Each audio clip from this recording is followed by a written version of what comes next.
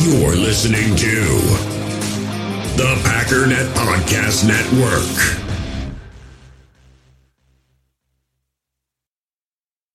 We all have smartphones, and we all know they're pretty amazing, but they also can be amazingly distracting, especially when we're around other people. So US Cellular wants us to reset our relationship with our phones by putting down our phones for $5.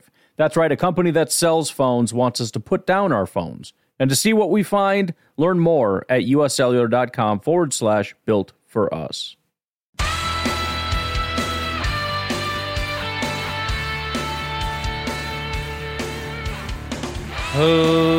Ladies and gentlemen, welcome once again to the Packernet Podcast. I am your host and resident fanalist, as always, Ryan Schlip. Check us out online, packernet.com. Find me on Twitter, pack_daddy.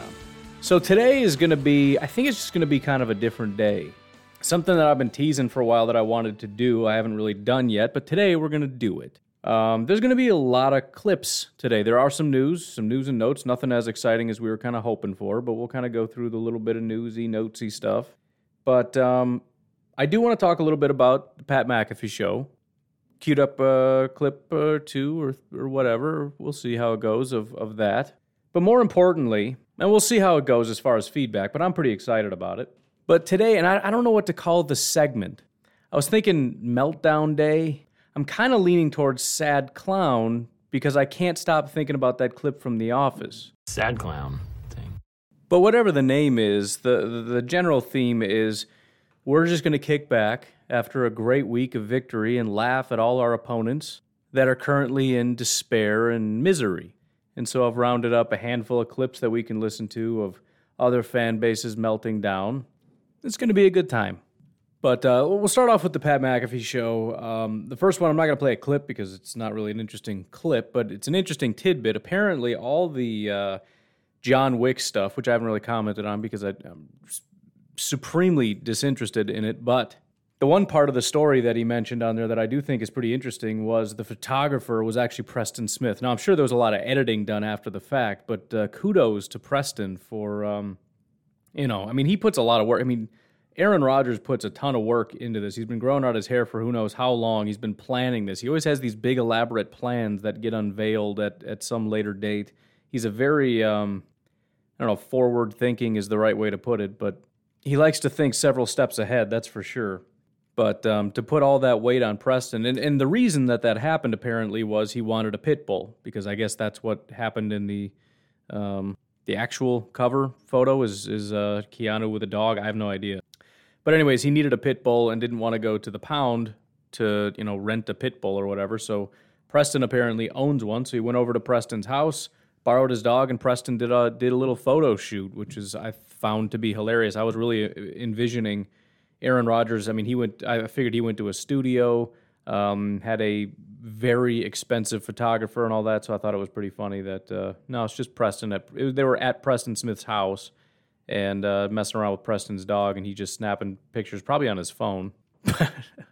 But anyways, getting into some interesting clips for you.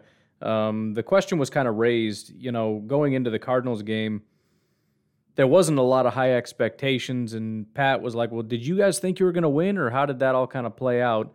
And I just want to play for you Aaron Rodgers' response to that. I think sometimes in the situation, you use it kind of to your advantage and tell the guys, hey, look, nobody expects us to win this thing. Let's just free roll it. Let's just play as loose as possible and not have any of the pressures of, playing against a 7-0 team. I think that's what we did. I mean, that was kind of my message throughout the week was, look, we don't have 3 stud receivers. Bakhtiari's not back yet. Nobody thinks we got a chance. I like our odds. And I think we played pretty loose. Now, we still made some mistakes for sure, and we obviously had a chance to put it away there in the, inside the 5. Twice we had the ball inside the 10 and didn't come away with more than a field goal. So we obviously some things to clean up, but man, I'm proud of our guys, especially after that crazy, kickoff return. Both guys go down. We had the ball on the 9-yard line, all the momentum, all the crowd back in the game at 17-14 to take it down that 91 yards and score to go back up 10 points was such a character drive. I'm really proud of the guys for the way they responded there. The thing that I really like about this, and I've mentioned it several times and in several different situations, but a lot of times some of us, and generally people who want to be the smartest guy in the room, like to say smart guy stuff. Say stuff like, that's what stupid fans think, but like, players don't think that way and coaches don't think that way. And we have this sort of superhuman view of players as being strictly professional, and they don't have emotions and they don't have these kinds of things to overcome, these emotional, mental, spiritual hurdles, whatever. And social media has done a great job of kind of breaking that down. For example, we always think that, for example, with the trade deadline, some fans are on there going, dude, go get Fletcher. Dude, go get Odell. Dude, go get these people.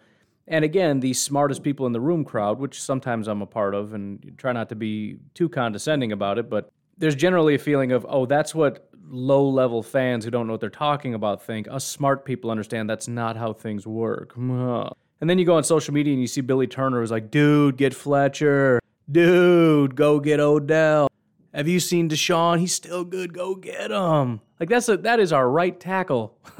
I made up the Deshaun thing, and we've seen Devontae do that stuff, lobby to get people. It's funny when you see players and realize these are just really, really high-level Packer fans, right? They're Packer fans who are just coming at it from a different standpoint. They want to win because it's their team, but they are fans also. I mean, they're obviously closer to the fire. They're closer to the action. We're just rooting for them. They're actually playing for the team, but that's really what they are. They're really, really, really big fans of the team. And some of them feel Aaron Rodgers, what has he been lobbying for? Go out and get guys. Billy Turner, go out and get guys. Devontae Adams, go out and get guys. And sometimes it's stupid. Sometimes they're wrong. They're not personnel people. They want to go out and get all the big-name guys too. And, I didn't see a ton of people lobbying for Rasul Douglas or Devondre Campbell. Nobody was begging for Billy Turner before he got here. Don't remember Devontae screaming for Corey Bojorquez on Instagram, But it's funny. And so with this kind of instance, it's funny too because their thought process was similar to ours. And again, my mind always thinks of them as being these sort of robots that go into this game plan mode and like we don't think about it. And a big part of the reason that I think this way, and probably a lot of other people think this way also, is because of coach speak. When they go to the podium, there's a certain way you speak. We're just taking it 1 week at a time, and they give us the platitudes that even though we've always said that they don't really tell us the truth, on some level, most of us, myself included, kind of believe it on some level. So it's funny to hear that they were going through this very similar thought process and mental exercises that we were, looking at this Arizona game saying, you know what, the pressure's kind of off us. We don't have our 3 stud receivers. We don't have, nobody thinks we have a shot, but we're still a good football team.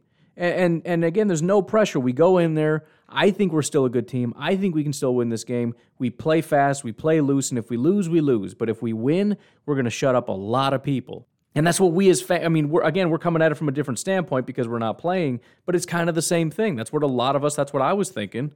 It's like, yeah, they're probably not going to win, but it doesn't really matter. And I get to just sit back and relax and enjoy it as long as they don't get blown out. Even if they lose, you know what? Just show a little bit of heart, a little bit of fight. I'm happy. I'm good to go. Anyways, I thought that was kind of fun to listen to. Anyways, one final clip that I wanted to play for you. I'm just going to let it kind of run out, but no introduction. Here's what it is. Let's talk about being perfect together. You and LaFleur seem to be like that right now.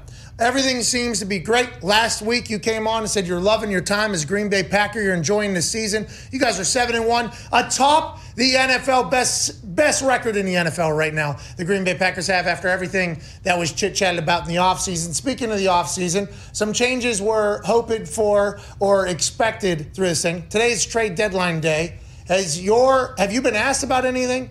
Do you want to be asked about anything? Is this something you have thought about, mixed emotions about? How do you feel on this day, 2021 trade deadline day, just an hour and a half away from when you could potentially add a player to that incredible roster? Well, I'm not going to get into specifics, but I will say that there has been great communication. I've enjoyed conversations with Brian that we've had throughout the year so far. And I think that we've made some moves already that have been great. Obviously, Rasul Douglas, the hero of the game there at the end of the game, was a pickup that we brought in. Whitney Mercilus, Love that addition as well. We've obviously with Bobby getting hurt and with Kylan getting hurt, our third running back, there's, opportunities to add to the roster. But I like the roster the way it is, especially with some of the guys we have coming back. I mean, Darius Smith is back in town. Not sure what his potential coming off the IR is going to be, but it's good to see him again. Jair got some good news a few weeks ago. Still hopeful that he'll be around for the stretch run. Hopefully we can get Kevin King back in the coming weeks. The big giraffe at left tackle probably has a chance to play in the near future. So I like our roster. I like the fact that we're sitting there at 7-1. I pointed to the false because we have the tied for the best record in the league with not just the Arizona Cardinals but the LA Rams. I believe the three of us are 7-1. The NFC is very, very. They just got Von Miller over there, dude. They just got they just got. They're making people are making moves out here. So I think the big question a lot of people would have for you is do you not think that maybe the Packers should make a move? But you saying that communication has been great all year, it has been better. That kind of answers, I think, all of that. Well, I mean, look at our cap situation too. We had to adjust just about every contract to get under the cap, and there's obviously some issues with the cap moving forward. That's probably the reason why. We weren't necessarily in Stephon Gilmore sweepstakes because we couldn't take on a big contract. And there's other guys that have been rumored, and I know there's guys that want to come to Green Bay, but we are definitely salary cap hampered at the moment. If certain guys were to get cut, that'd be a whole different story. But in the meantime, there's issues with our cap that prevents us from maybe making a splash trade for a guy who's making upwards of $8 million or more, which I think Packers fans just need to understand that. So again, it's all good news, and it's been good news for a while. Now, I'm not going to take that so far as to say he's definitely staying as a result. There's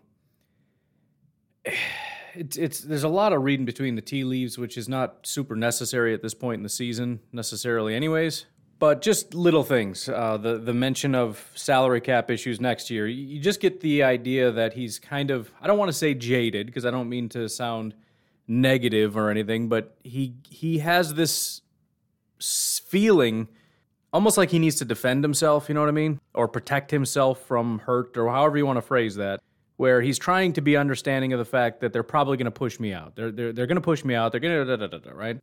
Also, the quotes from Twitter made things seem a lot different than when you actually sit and watch and listen. There's hesitancy when he says all the positive things.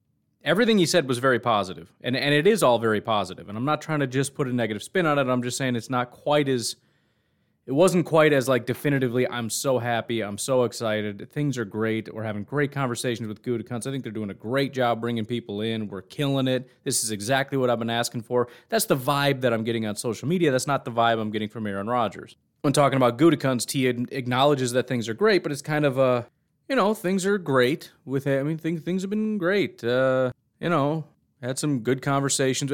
It could be a lot of different things. Could just be me reading into it too much, but that's probably not it. It could be that things really are good, but he just still doesn't like the guy and doesn't like saying nice things about him. Or it could just be that nothing's really changed, but, technically he's following what he said he would do. He's having conversations with me, and, maybe it doesn't look like what Aaron Rodgers hoped it would look like in terms of, maybe, who knows, maybe Gutekunst is doing it kind of begrudgingly as opposed to, Rodgers, man, I'll talk to you about that. What do you think? It's more of, okay, let's have our stupid Friday afternoon meetings. Here's the situation. Get out of my office. I don't know. But at the end of the day, the thing that matters most is the same thing I said when Matt LaFleur got hired here. People ask me, do you think they're going to, because that was a big drama point too. Do you think they're going to get along, or is he going to hate Matt LaFleur the way he hated Mike McCarthy? And I said, it all comes down to whether they win. If Matt LaFleur comes in and they win a bunch of games, he's going to love Matt LaFleur. If Matt LaFleur comes in and they're losing a bunch of games, he's going to really dislike Matt LaFleur. It's really that simple. And it's not really necessarily a negative on Aaron Rodgers. It's just he's going to view Matt LaFleur based on not his personality, but his ability to do his job. And if he does a good job and they win games, he's going to like it. And so I really still feel as though there's a real big chance that winning the Super Bowl and missing the Super Bowl is going to impact things for everybody. Aaron Rodgers feeling like I need to stay here, or I should stay here, or we've reached some kind of a compromise where they understand that I was right, or whatever the case may be, that gets reached. From the Packers standpoint, it may be sort of a, we've got something special, let's ride this thing out. Why not? I mean, you're at the top. The only goal is to stay at the top. There is no further ascension. Let's see how long we can ride this with Rodgers. Maybe that's what happened. Whereas if they miss, Rodgers perhaps looks at it as same old nonsense, same old things didn't get better. He's also going to be guarded even more in terms of his feeling of they're going to push me out, and he may be right about that because the Packers may look at this and go, listen, Rodgers is better than Love, but we're not winning with Rodgers, and we can't build with Rodgers. We can't, Gutekunst likes to go in. He likes to go out and get free agents, and you heard Aaron Rodgers even say, hey, we're kind of hampered by the cap. The vast majority of the problem is Rodgers' contract. I'm not blaming him. I'm just saying that's the reality, and Rodgers knows that. So I just think it's too early to talk about it, but he's essentially getting what he's wanted in a team, and that is a guy that's willing to go out and get guys when in need, and I think Gutekunst has always done that. Ever since Gutekunst got here, that was when we started hearing constantly the rumors about the Packers are in on this guy, the Packers are in on this guy, they're calling that guy, which we never heard before because we literally didn't call about anybody. So, in other words, do I think everything is perfectly fixed? No. But do I think it could be going any better? Probably not. I think the way things have been going with the cohesion of the team, everything is just working like a unit, from players to coaches to the front office.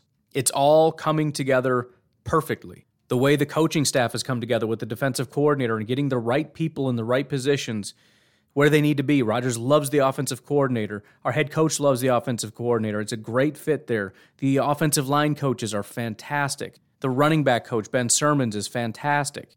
Olvidati, the tight ends coach, is doing fantastic. Again, we got rid of a bunch of defensive pieces. We kept a couple. Jerry Montgomery's doing great. Defensive coordinator's doing great. All this stuff is we got everybody where we need them. All the posts are filled. And the big adversity has come by way of injuries, and that requires all three of those things to come together. Otherwise, this thing falls apart. The locker room has to stick together. The players have to stay strong mentally and emotionally, and they've done that. And that is also partially because of the coaching staff, which has relied heavily on character and locker room character building and all that stuff. But the players themselves have to execute. They have to stay mentally strong, which is something they've been lacking for many years. I'm not saying everybody, but just as a general culture, when things go south, they don't generally rise up and stand in and stand strong and keep fighting for four quarters like they have been. So the players have risen to the occasion. The coaches have to do the same thing. You need coaches that can make adjustments. You need coaches that can come in with good game plans to begin with and make adjustments. And just like players, they also can go stale and get scared, and now we got to back off, or now we got to get more aggressive, and now we got to... No, stay the course. Just make the next right decision. Don't panic. Stay in there. Stay in your lane. Ride it out. Just ride that wave. Get the win. That's all that matters. They've done a fantastic job of that. And the front office is massively important when you have all these injuries, because they have to be able to parse out which injuries we can ride out. Look at all the devastation at wide receiver. They haven't done anything. We've been fine, and now they're starting to come back. Offensive line, again, first of all, the depth that we have because of the constant swings at offensive line over the many years that are now paying off. Thank you to Brian Gutekunst and the depth that he's provided. But then also realizing when certain positions go down, we have to do something. And then, like I said, it's not just doing something. It's not just doing anything. It's a matter of bringing in the right guys. And then, again, it goes down to the coaching staff and making sure that you can get these guys up to speed and getting them in the right position to succeed. And then it goes down to the players to get them acclimated and get them to be a part of this unit to make it work. Everything has come together perfectly. And so, again, as I said, are things perfect? No. Could things be going any better? Not much. I just think that there's scar tissue, and I don't know if it ever goes away. It's just a matter of, can they get over it when the time comes? Are they going to find some sort of reconciliation? And maybe there is no reconciliation to be had. Packers may just say, you know what, it's been, we won the Super Bowl. It's been great. Time to start building in a new direction. Who know? I don't know. I'm just saying we don't know. But if the issue is reconciliation, I think things have gone as perfectly as you could have possibly expected them to go. That's really all I'm getting at. Anyways, we're going to take a break. I just want to say thank you guys very much. I mentioned we had 10 new patrons last month. And I was hoping that we could get to 20 this month, just as sort of an arbitrary goal, but just something to kind of shoot for. So far, we've had 5 new people just in 2 days. We had 4 in the first day, and this was obviously November 1st. You didn't have my plea for Patreon yet, so this was just by chance, I guess. I'm not sure, but again, Gary, Michael, Elena, Alexi, thank you guys so much. November 1st, first day of the year. Alexi with a very big donation, Elena with a very big donation. Gary is, again, made up his own tier. Michael, thank you so much for jumping in on that tier. And then the second, today, for me, Zach doubled his pledge, and we got Jason who jumped in on Patreon. So thank you guys all so much for your support. There's this weird thing in my brain where I realize my ultimate goal is completely unrealistic, but also there's a part of my brain that's like, it's definitely going to happen, though. Like, it's stupid, but it's going to happen. And it's going to happen because of you. Also, I am planning on retooling that a little bit. I've been much more engaged on Patreon, and I want to continue that. I'm really planning on shifting my efforts. I was looking more at, ads are going to be the way I get out of here, and there's probably some truth to that, but I think Patreon is more immediate. Like, I can get where I need to be with Patreon, like, today. The ads may never get there because I have to grow my audience exponentially. But anyways, retooling that, leaving a lot of things open to any tier, $1 a month, whatever. The questions, the polls, all that's going to stay open to that. I may bump up the preview episodes up to like a $2 tier, just as like a secondary thing. I'm also looking at, a lot of people have talked about giveaways. Obviously, the danger of that for me is I'm going to end up going backwards with giveaways where you're giving away more than you're getting. But if I did that, that would be for higher tiers. If we did watch parties or special videos, that would be for higher tiers, maybe $5, whatever. I don't know if I'm going to have too much that's like super high tier, but I definitely want to make sure that there's something for the bigger donors, the $10 donors, the $20 donors, and guys like Gary who create a $30 tier out of thin air. I got to make sure that there's something kind of cool for you guys too. So again, I'll figure all that out. I'm just kind of working through that. But thank you to everybody that gives in any way that you can. If you want to jump in and support, patreon.com/pack_daddy. And again, keep shooting me the ideas. I've had a bunch of people reach out. I'm going to take all that into advisement and see what comes out the other side, I guess. But we'll take a break, and we'll be right back. We all have smartphones, and we all know they're pretty amazing. But they also can be amazingly distracting, especially when we're around other people. So US Cellular wants us to reset our relationship with our phones by putting down our phones for $5. That's right, a company that sells phones wants us to put down our phones. And to see what we find, learn more at uscellular.com/built-for-us. In the hobby, it's not easy being a fan of ripping packs or repacks. We get all hyped up thinking we're going to get some high-value Jordan Love card, but with zero transparency on available cards and hit rates, it's all just a shot in the dark. Until now. Introducing slab packs from arenaclub.com, the only repack that provides real value, a complete view on all possible cards, and clear hit rates for each one. Now when I buy slab packs on Arena Club, it finally feels like I know what I'm getting. And honestly, the best thing for me and my son is the fact that we're kind of novices into this. When I walk into a card shop with my son, and a card says it costs $40, kind of just taking his word for it that that's a good value. So I appreciate the transparency on grading, as well as just getting excited about seeing what you could potentially get. Right now, you can get 10% off your first purchase by going to arenaclub.com/packdaddy. Wow, that's crazy offer. 10% off a $400 slab pack. That's $40 right there. Anyways, that's arenaclub.com/packdaddy for 10% off your first purchase. Another day is here, and you're ready for it. What to wear? Check. Breakfast, lunch, and dinner? Check. Planning for what's next and how to save for it? That's where Bank of America can help. For your financial to-dos, Bank of America has experts ready to help get you closer to your goals. Get started at one of our local financial centers or 24/7 in our mobile banking app. Find a location near you at bankofamerica.com/talktous. What would you like the power to do? Mobile banking requires downloading the app and is only available for select devices. Message and data rates may apply. Bank of America NA, member FDIC. When you need mealtime inspiration, it's worth shopping Kroger, where you'll find over 30,000 mouth-watering choices that excite your inner foodie. And no matter what tasty choice you make, you'll enjoy our everyday low prices, plus extra ways to save, like digital coupons worth over $600 each week. You can also save up to $1 off per gallon at the pump with fuel points. More savings and more inspiring flavors make shopping Kroger worth it every time. Kroger, fresh for everyone. Fuel restrictions apply. So I didn't really want to talk about it, and I probably shouldn't, to be completely honest, but I can't help myself. It's what I do. I make a decision that if you say that, you're going to get in trouble. And then there's a small part of my brain that's like, you should probably just say that. Henry Ruggs situation. Again, I don't want to spend a lot of time on it. It doesn't really pertain to the Green Bay Packers. But it is a major talking point right now. All I'll say is, you do what you want to do on social media, have whatever opinion you want. I see that everybody's mostly made up their mind in one direction. I'm not going to jump on that bandwagon. Obviously, as you know, I'm not afraid of calling people out for doing bad things or saying bad things or dumb things or whatever. And maybe it just has to do with kind of where I've come from, as far as I have been that really stupid young 20-year-old that's made horrifically bad decisions and could have just as easily been in the same situation as Henry Ruggs.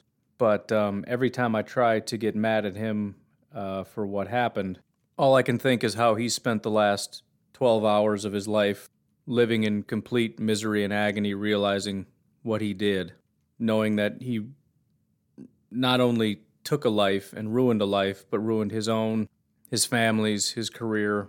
Everything is ruined because of one really stupid decision. And again, I'd be lying if I said I hadn't done that multiple times. In fact, I've mentioned on this podcast that I am currently a teetotaler.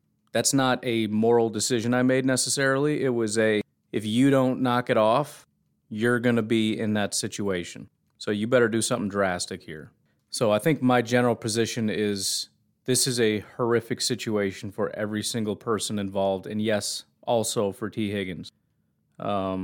Does he deserve what's going to happen? Of course. You're held accountable for what you've done, and what he's done is the worst thing that a person can do. But I also understand that there's a difference between, pulling the trigger and, just making a really dumb little boy decision. Especially when it, again, I'm not trying to make excuses, but the entire thing with alcohol is that it lowers your inhibitions. I can tell you confidently, and certain people can tell you stories. Every single time I made that particular bad decision, I had no intention of making that bad decision. But somewhere between my good intentions and my bad decision was a reality that with every sip, the part of your brain that says, let's make a smart decision, got overridden a little bit more by the voice in your head that said, don't be a nerd. Because that's what takes over. And in one instance, I literally didn't have a decision to make. I just, came to in a police station. So that's where I'm at. But also, from the standpoint of if you're currently making that decision, it never seems like it's a big deal at the time, especially talking to young people. Nothing seems like a big deal when you're young, ever. But, man, you can really easily ruin your life. And I feel like I've avoided so many instances of ruining my life. I'm a very lucky human being. I'm a very, very lucky, stupid person. And I guess I just feel bad because I know that he's not worse than I am, and he's going to essentially pay a penalty that I kind of deserve in a way. I don't know, it's a weird thing, but it's a painful situation. And yes, more so for the victim of the crash, obviously. I'm more or less just explaining the other side of it and why I can't bring myself to jump on Twitter and say he deserves what he gets and he's a garbage human being, et cetera, what I've mostly been seeing on Twitter. I get it. I understand it. I'm just saying I can't partake in that. Anyways, let's brighten the mood a little bit here with some really negative content. And now, enjoy our feature presentation. Wasn't sure exactly the order to go into, but we've got a list of teams that none of us like that had terrible weeks, and we're just going to enjoy their misery. So to start off with, we're going to go with the Tampa Bay Buccaneers. As you know, the Tampa Bay Buccaneers lost. Not only did they lose, they lost to a team that didn't have a quarterback. So, you know, again, a lot of times we watch and we just go, they lost, that stinks, but whatever. And we just picture them being like, dude, they're the same as us. And the fans are the same as us. And the fans, I'm learning, and maybe a lot of this is for me. Because I get frustrated with Packer fans, and I'm like, yeah, but, you know, these other teams, they don't freak. Dude, they freak out, all right? They get all doom and gloom. So rather than dealing with Packers Twitter, getting all doom and gloom and not appreciating everything, let's listen to everybody else meltdown about how much their team sucks. Quarterbackless New Orleans Saints beat Tampa Bay 36-27.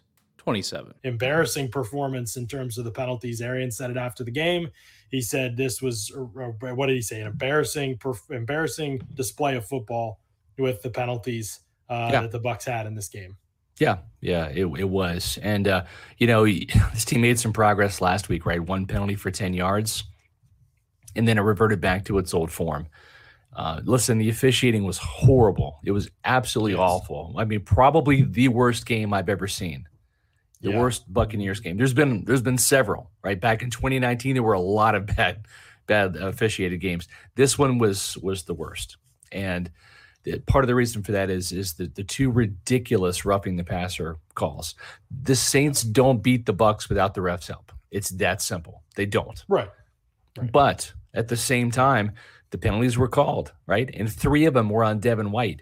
3 personal fouls, including a stupid taunting penalty. I don't like the rule, John, but that it's was clear taunting. That was taunting. It was stupid. It was immature, and it was gross, and it was just dumb. It was a stupid, dumb penalty by honestly, captain. That's your captain. By a player that is not as good as he thinks he is. I'm going to say it. No. And I like Devin White. He played better last year than he's playing this year. He's living off of his press clippings last year. He has not made the splash plays this year. He is not a Pro Bowl caliber player. In your team captain, what did he say in the presser, John, afterwards?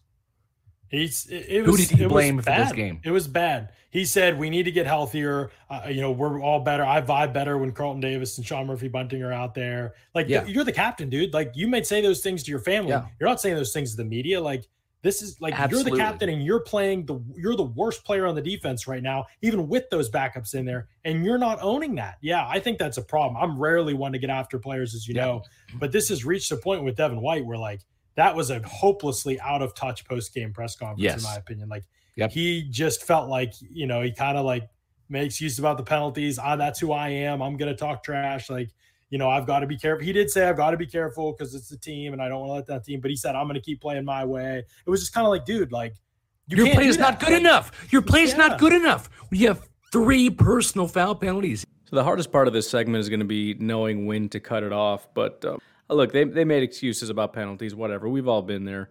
Packers have gotten killed with it. But it's hard to be the team rooting for Tom Brady and complaining about penalties, but whatever. What's beautiful about all this is through all of it, they understand that this is a loss. They understand that despite the fact that they don't like the penalties were called. And my favorite part about all of this, and by the way, this happens when we talk about the Bears as well, which makes me just so happy. They're talking about Devin White, right? I get called a complete moron because I say Devin White's nowhere near as good as everybody else says he is. Go listen. This is Pewter Report. These are the guys, this is what they do. They live Tampa Bay Buccaneers, and they're saying this guy's got a big mouth. He loves to run his mouth. He loves to talk about how great he is and all this other stuff, and he's not that good. He's not making the plays he made last year, and he even said he's living off the press clippings from last year. He didn't say he's living off the glory or how great he was. He's talking about press clippings. In other words, it was the media pumped him up last year, and he thinks he's all big and bad, and he's not that good. And so, again, this is a little bit minor, partly because we don't care as much about Tampa. I mean, of course, we don't like Tampa, and they're a heavy competitor, but again, just listening to the dismay and also just hearing, again, we sometimes deify other teams. We look at the Tampa Bay Buccaneers, and it's like, I don't know how we're going to beat them. And they're sitting here talking about these guys with the penalties. It's just ridiculous. These, just lacking basic discipline and having a leader on your defense that's overhyped, overrated, and can't keep his mouth shut. It just makes you smile because it helps you to appreciate what you've got. Anyways, next, I want to move on to the Arizona Cardinals. We don't really have to care too much about the Cardinals, but the fact that Similar to Tampa, they're an NFC competitor, but also their pain and suffering came directly as a result of the Packers. We got to listen to some of the heartbreak. It's just too beautiful to pass up on. I've got a couple different clips here. One of them comes from Locked On Cardinals. The other one is coming from Mr. AZ Sports Fan, who is a guy that I've worked with on YouTube. Real good dude. So we'll listen to a little bit of their pain and misery before we move on. What's going on, everybody? Obviously, not happy. The result wasn't what we thought was going to be. The Arizona Cardinals end up losing to the Green Bay Packers on a miscommunication between Kyler Murray and AJ Green. We now fall 7-1. The undefeated season is now over. Let's move on to the next. We're going to try to answer what the AJ Green was thinking on that final play for the Arizona Cardinals on offense. Is Kyler Murray missed him, I guess. Rasul Douglas takes down the interception. The Arizona Cardinals handed their first L of the 2021 season. We're breaking it all down. Oh, painful. Pain. Let's get into it. I don't know how to break this one down. It's unreal what we just witnessed as far as the Arizona Cardinals Thursday night affair with the Green Bay Packers. They came up with a tremendous goal line stand. It was originally ruled a touchdown for Aaron Jones, and the Arizona Cardinals defense shut them down, put the ball in their offense's hands, and the offense goes down the field. And then the next thing you know, Aaron Rodgers is kneeling on the field for a Green Bay Packers W. They improved to 7-1. Their record the same as the Arizona Cardinals. I don't know. Maybe I'm just a little bit sick, but something about hearing the absolute pain and dismay. Just I don't know. I don't think it's the pain. I don't revel in that because I know what that feels like and it's horrible. I think it adds to how monumental it was. You see the magnitude of it all. You know, these fans are riding high on a 7-0 team and they're just awestruck, shocked, shell-shocked. I mean, both of these podcasts. I mean, I just caught the beginning of it. Or played the clips of the beginning of it because it wasn't exasperation like a lot of these clips we're about to play, where they sit down, they're like, I've had enough of this. This is garbage. This team, it's just, they're like, dude, I don't know what to say right now. I actually cut out on the first one, I was going to leave it in, but nobody would understand what's happening. He just like plopped in his chair and stared at the camera and just was like rubbing his head for a solid like 15 seconds. I wanted to leave it in because it was so perfect for what I'm trying to capture here, but it was just hard on audio to pick up what was going on. But just absolute disbelief that they lost that game to the Green Bay Packers. It's a beautiful thing. I am going to save the NFC North for last, but one of the things we've got to look at now is the Kansas City Chiefs. Again, this is not NFC, so it's not as important, but it's our upcoming opponent. And I feel like this is why I'm really starting to love this, especially with YouTube, because Twitter is a bunch of fanboys, and the media can be a bunch of fanboys. I mean, you ask the media about Tampa, they're like they're dominant. You ask them about the Cardinals, dominant. You ask them about the Chiefs, dominant, right? It doesn't matter what it is. But you get the real deal from a lot of these YouTube channels as far as what the fan base is really thinking. And just the feel that I'm getting from these guys as far as what happened. Remember, the Kansas City Chiefs won, but they won 20-17, and so I wasn't really sure what I was going to get because every fan base is a little bit different. I think there's a lot of similarities, probably more so than I want to admit to.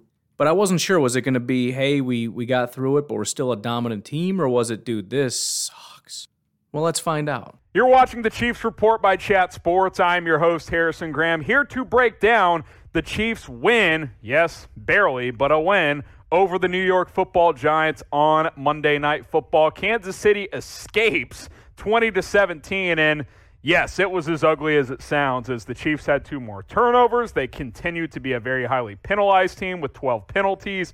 It was ugly, but they got a much-needed victory to improve to 4-4 on the 2021 season. Giants fall to 2-6 after the loss to Kansas City, but man, this team continues to struggle, continues to shoot itself in the foot. Mahomes continues to look shaky. They're not adjusting well to what teams are doing defensively against their offense. It's not looking good. It's not looking good. They won, but man, This does not look like a playoff team right now, if we're all being completely honest. I mean, I was told earlier in today's, if the Chiefs, because I was saying that even if they win this game, I don't think there's anything really to feel good about. And I was told I was being too pessimistic. It's too pessimistic.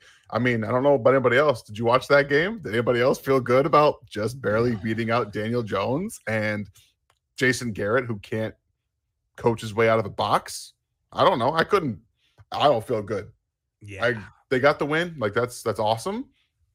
But that's awesome. They were able to grind out a win. I mean, there's just one thing. I at this point I'm laughing. The turnovers. Everyone's been saying eventually it'll get right. It'll get right. Evidently not. It's week 8. No, it's still happening. Here we are. It's still happening. And the craziest kind of nonsense. Arguably the two biggest stars in the offense, the guys that are committing these turnovers, Mahomes and Kelsey tonight. Yeah. Kelsey dropped another pass late. Like, I don't know why they can't put this all together. There's something wrong, folks. If you happen to work in water treatment, if you happen to work in the EPA, like food poisoning, something is going on at Arrowhead 1. I don't understand what it is, but they need help in a big way. So I don't know. I mean, maybe you can help me with this, because I'm just a big, dumb, stupid, biased Packer fan, and I don't know anything about anything. And what do I know about the Chiefs, right? Does this sound like a team that should be favorited over the Green Bay Packers? I brought this up on Twitter, and people were kind of like, dude, chill out. It's not a big deal. You get 3 points when you're the home team, which isn't actually true, by the way. That's a rumor that's not real. But even if it was, explain this to me. Listen to what they're saying to you. This team is broken. You've got people that cover the team saying this is not a playoff team. This is a team that struggles with everything, with drops, with turnovers, with penalties. They can't do anything right. It's one of the worst defenses in football, and the offense cannot make adjustments to fix very basic things that defenses are doing to now stop this offense, which it sounds very similar to what they do to the Packers. It's too high, and the offense can't figure out how to break through that. I don't care if it's home, away, neutral field, or on Mars. The Kansas City Chiefs at 4-4, who are, according to their own podcasters or YouTubers, not even a playoff team, and the Packers are getting back, Bakhtiari, MVS, Lazard, hopefully Devontae, maybe Kevin King. We're getting back the majority of people that we lost, presumably. And we're not favorites in this game. I don't understand that. I just don't. I'm not saying we can't lose. I know the Chiefs can still be dangerous. Coulda, woulda, shoulda, anything. We might have lost to Washington. We could lose to the Jets, technically. It's not impossible. Heck, the Kansas City Chiefs almost lost to the Giants, so we know that's a possibility. It's not about what can or can't happen. It's about whoever set this line is an idiot. That's all I'm saying. But I don't know. What do I know? I'm just a stupid, biased Packer fan. I don't know. We should find some people that cover the Chiefs and see what they think about their own team. We'll have to do that someday. All right, finally, let's get into the NFC North, because this is a little bit fun. We'll start with the Detroit Lions. I was torn on what to do here, because I went over to Dosa Dion, another real good dude that I've worked with. By the way, one of the Chiefs guys, it's RGR Football, I think it's called. It's another guy that I've worked with on YouTube, another good dude. I think he's also locked on. He's very professional. He knows what he's doing, unlike a lot of us other guys. But anyways, Dosa Dion, real good dude for covering the Detroit Lions. I wanted to do a contrast because those guys were laughing and joking about it. They said something like, this is a close one. It's like 33-6 or whatever the score was.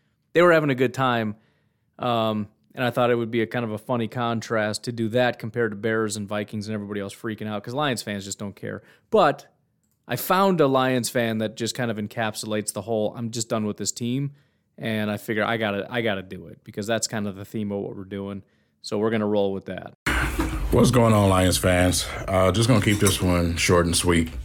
The Lions are an absolute dumpster fire, and at this point of the season, I'm not even sure if we're going to go out and get a victory against any team. To play against, one of the top-tier teams in the Rams in this league the way that you did, and then come to not play this week against the Eagles is absolutely embarrassing. It's totally embarrassing. At this point, Dan Campbell has unraveled. He doesn't know when to go for it, when not to go for it, when to take points, when not to take points. Just on so many levels of this game is a failure. it's past the point where you can just look at Jared Goff now. It's, it just seems like this team just ain't here today. It's like they've given up today, and that's what I didn't want to see. So, with that said, I'm not going to sit here and waste any time. It's still the third quarter, I believe. It's like 30 zip or something like that. Doesn't matter. Lions definitely going to lose this game. But, gathering up the energy to come and continue to cover this team and talk about this team right now is just not easy. We know that this was supposed to be a rebuild year, but these performances are absolutely embarrassing, man. They're embarrassing. We, in the beginning, said that we want to go out there and if we do lose, we want to see a competitive loss. We don't want to see a team give up from the beginning. They pretty much just doing whatever they want right now, running the ball straight up the middle. I mean, just right through the middle. You know what I'm saying? Doing whatever they want. Jalen Hurts out there looking like a Walmart version of Mike Vick right about now. So, the Eagles, this is not a good team we're getting our behinds kicked by right now. So it's totally embarrassing. It's totally embarrassing, man. That, by the way, was YouTuber Everything King, I think is what it. Let me double check that. Everything King is his YouTube name. My heart has to go out a little bit. I know they're rivals and everything else, and it's hard to really empathize, sympathize, whatever. But especially as a creator, what he was saying is the amount of energy it takes to cover the team, I can't even imagine. I mean, I started this podcast when the Packers were in the dumpster, and it was really, really difficult. And if you like me ranty, you better be praying for this team to fall off, because that's all I did. That's all I did as a podcaster when I started, was just rant and rave and get angry and yell and everything else about how trash Brett Hundley is and, et cetera, et cetera. Just furious. And I can't imagine, and it's tough too, because, this podcast succeeds when the Packers succeed. I owe a lot of success to the Packers doing well, and these guys, they're working as hard as I am, and you got people that just like, I don't want to watch a YouTube video about how much we suck. Nobody wants to watch that. So, but he also brought up a good point as far as, I even said before the game, I thought the Lions might win that game against the Eagles because they almost beat the Rams. I shouldn't say they almost beat them, but they were competitive. They played it like it was the Super Bowl. They're not a good team, but man, they go out swinging. And I said, if they show up with that same energy and that same, we're not going to lay down and die mentality, they should be able to take out the Eagles no problem. I shouldn't say no problem, but, the heart is going to carry them. And they, like you said, they just laid down and died. And it's just shocking that happened. And anyways, again, from our perspective, it's good to be a Packer fan, man. Our quarterback's yucking it up with Pat McAfee every Tuesday about how great things are and how great your costume party was. These poor guys, jeez.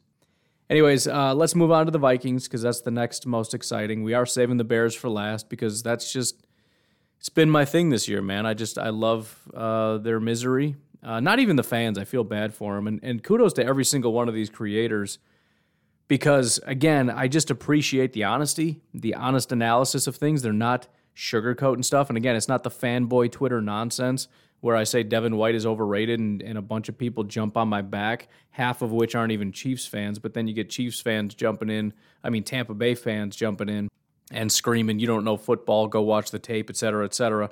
No, dude, they're watching. And maybe I'm just catching them at a low point when they're willing to be a little bit more honest and their guards down because I think they're just talking to their friends as opposed to, getting into Twitter fights where you got to defend your people. But it is what it is. It's the raw honesty of it all.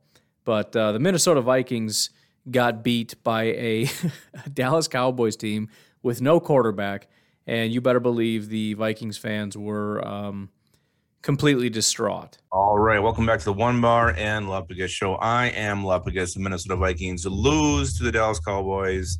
The Cooper Rush-led Dallas Cowboys on national TV on Halloween, 20-16. We will talk this one through, as depressing as it is. All right, Minnesota Vikings lose to the Dallas Cowboys 20-16.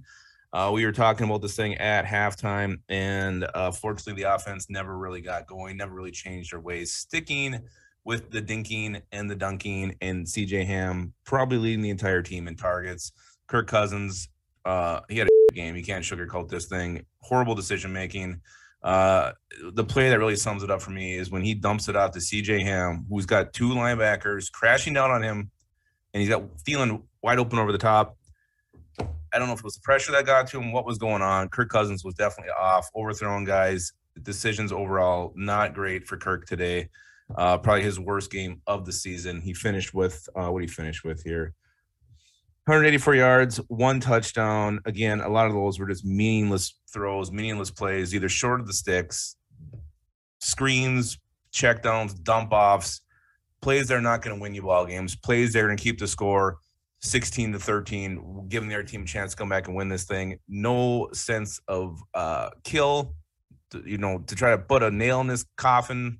Nothing. You just keep on dunking this thing off, and this piddly play calling is why the Vikings are 3-4 and are going nowhere this season. I think there needs to be some time to think about it and kind of figure out what we need to do from here, because this was a tough loss tonight. We had a good crowd. It was loud, home primetime game, and we had plenty of opportunities to win that football game, and we didn't do it. We played that clip on Mackey and Judd too. It's like, they're literally coming off a bye and a self-scout the week before the bye, but we just need some time to figure out what's going on. Dude. And what are you going to think about? God, well, he's going to have a lot of time at some point. But this is the third consecutive game. It's the first time that you've lost, but it's the third consecutive game in which you've melted down. Like, what's there to think about? The bye was to examine, oh my God, we barely got by the Lions and Panthers. How do we not repeat that, right? Here are the 3 quarterbacks. And it's funny because the Vikings defense overall has been really good since the second half of the Seahawks game, if you just take the full 60 minutes. But in the key moments, the crunch time moments where you got to have a stop or you got to prevent a team from driving on you, Jared Goff, Sam Darnold, and Cooper Rush have all shoved it right down your throats. Can't tell me that doesn't bring a smile to your face. So the first clip was, as he said, Lupagus from One Bar and Lupagus, another group that I've worked with. I still go on the show a lot of times with One Bar. The funny part about that dynamic, I've never actually worked with Lupagus before, but that duo, One Bar is more the professional, he's made for TV kind of thing. And Lupagus is more the the guy that's just going to throw his beer at the TV. And so I knew I had to check out what Lupagus had to say about this game. And he's just a diehard fan that just wears his heart on his sleeve with this stuff. And when things go south, he's the guy you want to check in on. I like working with One Bar because he's a little bit more diplomatic with stuff. But getting to listen to and again, just hearing him say this team's going nowhere. And it's funny because, again, you go on Twitter, and I forgot who posted it, but somebody posted, I think it was not Daniil Hunter, but whatever. It wouldn't be. Is Everson Griffin still a Viking? I don't know. It doesn't matter. But somebody on the team said something like, if we win out the rest of the year, we're going to have a good record, or something just stupid. You know what I mean? And obviously, if Packer fans say anything, Vikings fans are going to jump up and defend it. But again, you find the Vikings fans in their natural environment after that loss, and they're going to tell you everything that you want to hear, which is why this is going to be a regular segment, unless everyone says they hate it. But I don't care. I'm doing it anyways because I'm loving this so much. And then the second clip, if you didn't know, that was Mike Zimmer, the head coach that was talking at first. And the folks over at, what show is this? Purple Daily, a Minnesota Vikings podcast, just ripping him to shreds for how stupid that is. They came off a bye, and he's talking about how we need to take some time for reflection. And it's like, dude, you played 2 trash teams and almost lost, had a bye with plenty of time to prepare and reflect, and you lost to Cooper Rush and the Dallas Cowboys. So glorious stuff. Finally, we've got the Chicago Bears. We're rocking with The Tape Never Lies. It's a great group because they're really intelligent. You want to talk about hard on their sleeves. It's Chicago AM radio. I mean, if you live in Chicago or in the area and you can tune into AM radio, they're very hostile, and I dig it. They expect big things from the Bears. They're not getting it, and they're more than happy. Very up there with New York and Philadelphia with telling the team how they feel. And like a lot of things, it's hard to kind of pick the certain spots. So it's the same show, 2 different spots, and we'll let it run for a while just to hear a couple of the highlights. But anytime you want to listen to the Bears meltdown, and I'm sure there's some other channels that I can check out here and there, but The Tape Never Lies is a good one. Yeah, Shane. It is a crisis, and it comes to the Chicago Bears. And I say that because preparation is key. Obviously, there's so many things within a football game that get you to where you want to go on the victory side or put you in the losers column. It somehow, some way seems to happen that the Chicago Bears find themselves on the comedic side of that. And it goes back to fundamentals. Each and every week, you talk about situational football, and on a Halloween trick or treat, the lightning strikes go down. Even when your young franchise quarterback is out there making plays and doing everything in his power to help you be victorious, you still have the same culprits. Now, it takes an injury to get Eddie Jackson's non-tackling out of the game, and you got Cody White here, Sam Mustipher getting blown up in the backfield, Cody holding. The reality is things aren't going to change. Sean Desai, you aren't going to win a game against Jimmy Garoppolo, allowing zone coverage and people playing off and allowing people to run through. It's a travesty to watch this football team. It's a disgrace on every level. It doesn't matter who's coaching this whole staff. You have the worst punt coverage team in the league, and that's Tabor. And it happens again as he's being a head coach. And I really believe there is karma in this. And, you know, you go in to tie the game. Justin Fields does everything in his power to overcome your stupidity as a play caller, whatever that play was. And he able to turn that and make it a touchdown, and your field goal kicker misses an extra point. Energetically, that sends the message down the whole pipeline to what Shane's talking about. Anybody needs to step up.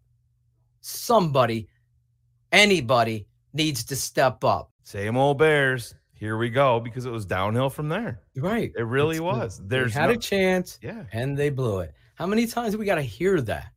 How many times do you have to hear? That's why I always laugh when people say, "Oh, the Bears culture." No, that is your culture right there. That's your culture. What? Let's play a game of Jeopardy. What is tackling?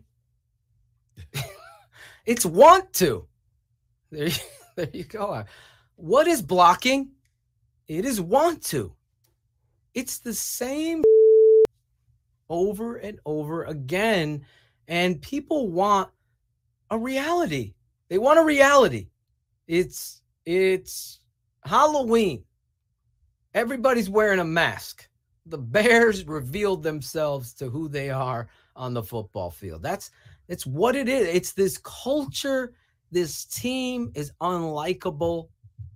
And Justin Fields is that young kid being influenced by that senior class that you know are a bunch of fucking dirtbags. They're a bunch of dirtbags that don't care. Start with accountability. This move, obviously, Eddie Jackson pulling his hamstring, that should have happened. Eddie should have been cheering from the bench, learning how to be a leader and teammate forever. Same with, what is Danny T on the field? That whole drive before the Danny T has to be out there, Sean. Why? We had it scripted pre-game. That's why. Oh, my God. He's a liability in coverage. Every third down, they went to Danny T.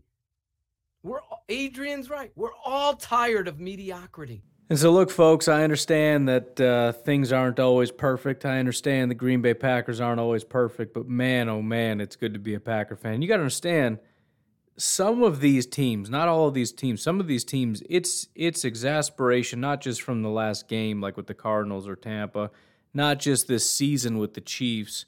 We're talking decades. Lions, Bears, Vikings for a lot of the last few decades.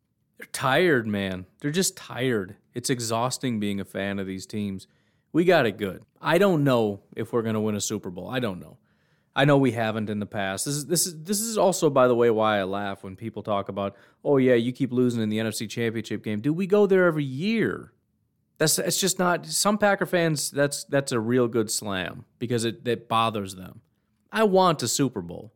I'm happy to be a fan of a team that's just good all the time, just good all the time. Unbelievably fortunate to be a Packer fan. I'm so glad, born and raised in Illinois, that my dad raised me to be a Packer fan because I could have been listening to these guys just miserable. We got it good. I'm going to get out of here. You folks have yourselves a fantastic day. I'll talk to you tomorrow. Have a good one. Bye-bye.